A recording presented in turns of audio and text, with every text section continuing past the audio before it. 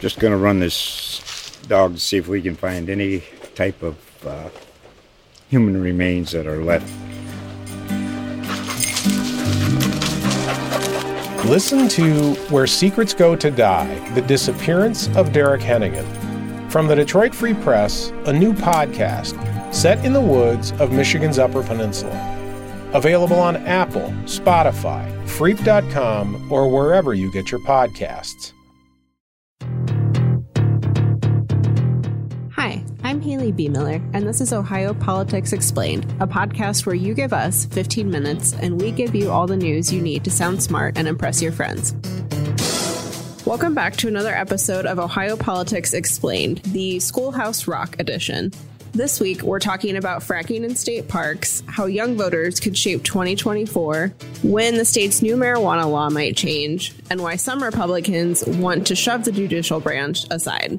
Joining me today is Laura Bischoff. Welcome back. Hey, thank you for having me. So first off, let's talk about fracking. Ohio's Oil and Gas Land Management Commission voted Wednesday to start accepting bids for fracking under state parks, specifically Salt Fork State Park and 2 wildlife areas in Carroll County and Columbiana County. All of this comes after Republicans voted last year to greenlight the use of public land for oil and gas exploration. And this process has been pretty controversial, to say the least.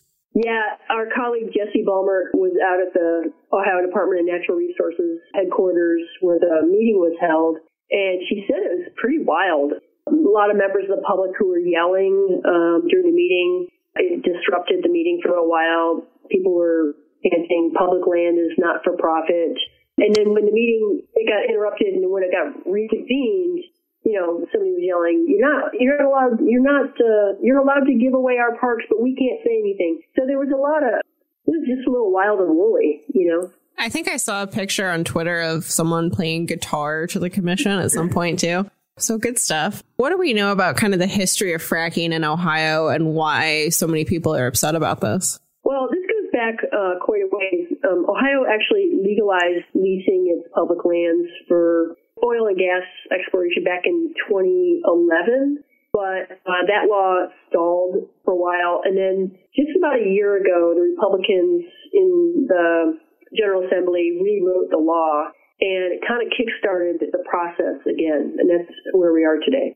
And in addition to the environmental debate that happens with fracking as to whether it's good for Ohio's lands and certainly state parks that people are using on a regular basis, there's been this whole other issue with letters that were sent in support of fracking to the commission that a lot of Ohioans say were fake. They said that letters were sent in their name that they never actually sent. Cleveland.com had a really good investigation into this and found this has happened in other states too. So the Attorney General has been looking into that, and I think that's just added kind of another wrinkle to this process. Yeah, I think that really kind of undermined trust in the whole system. People are kind of like, if they're going to be lying about this, what else are they going to be lying about?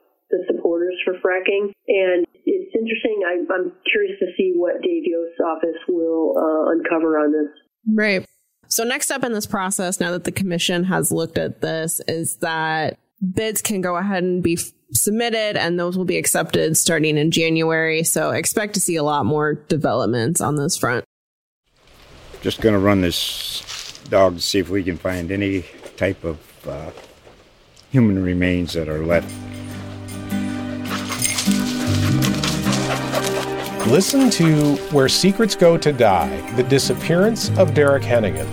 From the Detroit Free Press, a new podcast set in the woods of Michigan's Upper Peninsula. Available on Apple, Spotify, Freep.com, or wherever you get your podcasts.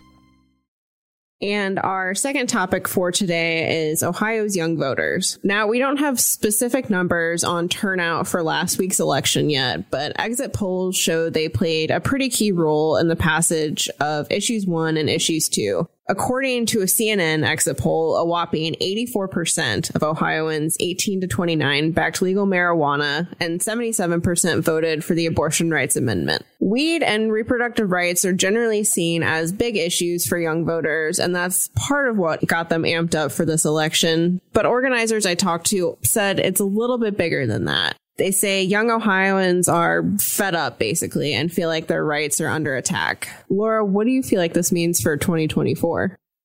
I don't know. I think if the Democrats can keep abortion on the table as a key issue, like, elect us and we'll continue to protect those rights that you fought for and you voted for, I think that would maybe get the younger voters, keep them engaged and help, somebody like Sherrod Brown to get reelected. But it doesn't, just because you have these two hot button issues that are important to young voters on the ballot, like having them on the ballot doesn't mean that they're going to follow through and, pay attention to who's running for, Supreme Court or the school boards or what have you. It's not necessarily a direct translation.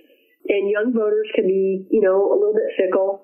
They can dial in on things like abortion and weed and then, be completely tuned out for other stuff.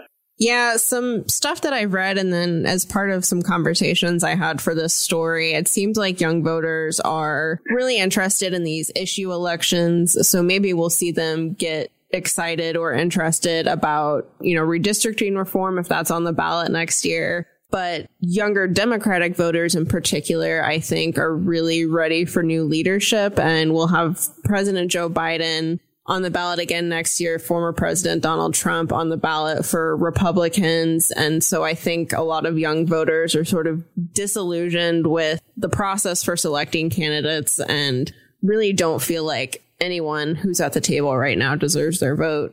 I've heard young voters kind of express the same sentiments.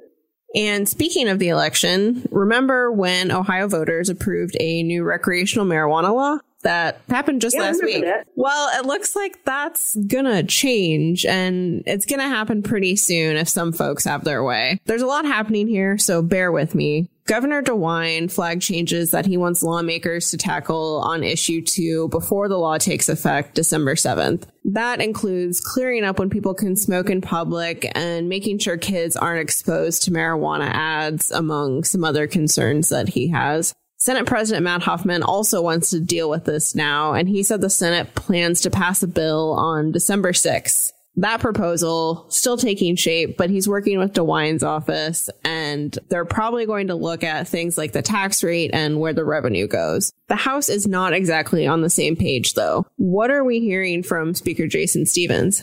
Yeah, I think that Stephens is not as gung-ho on making changes to this law that just got passed by a pretty big margin. And also there's a tension between Jason Stephens and Matt Huffman because both of them want to be speaker next legislative session. So there's a little rivalry, kind of like the backstory is that these two guys are positioning for power. And there is a time crunch. They have to avoid having the law take effect and then, changing the rules after a certain amount of time. They need to act by, like you said, December 7th is when the law takes effect. And so them not being on the same page just sort of doesn't look good for Huffman's plan to make these changes. That said, sometimes lawmakers are at odds one moment and then they're holding hands and heading down the same path the next moment. So we'll see how that goes. Yeah, it's interesting because I think they have different definitions of what is an urgent, immediate need. Stephens doesn't think that you really need to deal with things like the tax rate and the revenue for several more months because legal sales in Ohio aren't actually going to start until late next summer or more likely the fall. Things like public smoking and some clarifications they want to make to the language along those lines arguably might be more urgent because starting December 7th, people will be able to use and possess. But there's a lot in this law and a lot of different things that they could theoretically deal with later if they wanted to. But both Huffman and DeWine have said that they want Ohioans to have a real clear sense of what's what when this law actually goes into place. I do think that tweaking the law is probably going to be fine, but if they make massive changes, that might not be well received by the voters who just said yes to this law. I think key is going to be what happens with the tax rate, because if they jack up the tax rate, too high, it could just keep the black market and trips to Michigan alive for people who want marijuana. So It's going to be interesting to watch. And I know, Haley, you've been covering this issue really thoroughly, and we're lucky to have you on the team to, keep our readers apprised as to what's going on. Well, thank you. It certainly is not a debate that's ending anytime soon. All right. Our final topic requires a bit of a civics lesson. With Issue 1 passing, courts will now look at how current laws fit or don't fit with the Abortion Rights Amendment. Ohio's 6-week ban on abortions, for example, will likely eventually be declared unconstitutional. This is how the judicial branch works. This is their role in governing Ohio. Now, 4 Republicans want to take that power away from the courts and give it to the legislature. Rep. Jennifer Gross said they want to prevent, quote, judicial activism from muddying the waters and misinterpreting Issue 1 against the state's abortion laws. This is pretty much a non-starter. Stevens totally dismissed the idea, saying it's, quote, schoolhouse rock type stuff, and DeWine was not really about this either, which not too surprising because he used to be the Attorney General. Yeah, you're right. This is a basic civics lesson. There are 3 co-equal branches of government. The legislature makes the laws, the executive branch enforces the laws, and the judiciary interprets the laws.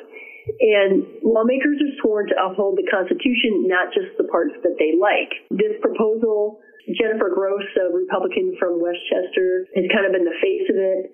This proposal grabbed headlines across the country and even overseas.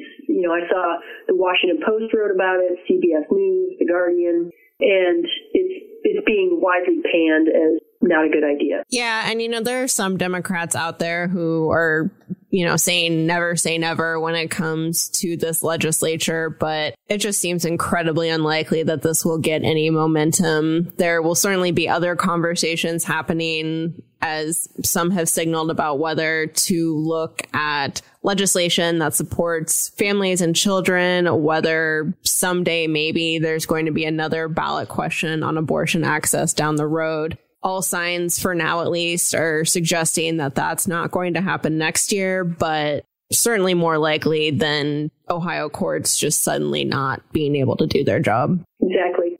And one more thing before you go. Laura and a team of reporters published a huge investigation this week on problems in Ohio's youth prison system. We dug into this project in a special episode of OAP, so we're not going to get into it here, but be sure to check that out if you haven't already, and you can read all of the stories from that series on our websites. In addition to reading the stories, make sure you check out the videos. There's some really powerful work done by our visual journalists from across Ohio. Absolutely. And finally, a quick programming note. We will be taking next week off for Thanksgiving, and we hope you also take a break from politics for the holiday. We will be back in December.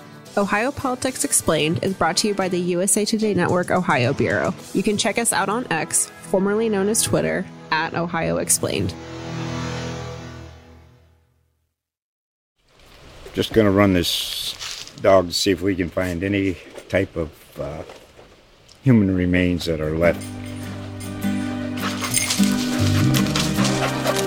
Listen to Where Secrets Go to Die, The Disappearance of Derek Hennigan. From the Detroit Free Press, a new podcast set in the woods of Michigan's Upper Peninsula. Available on Apple, Spotify, Freep.com, or wherever you get your podcasts.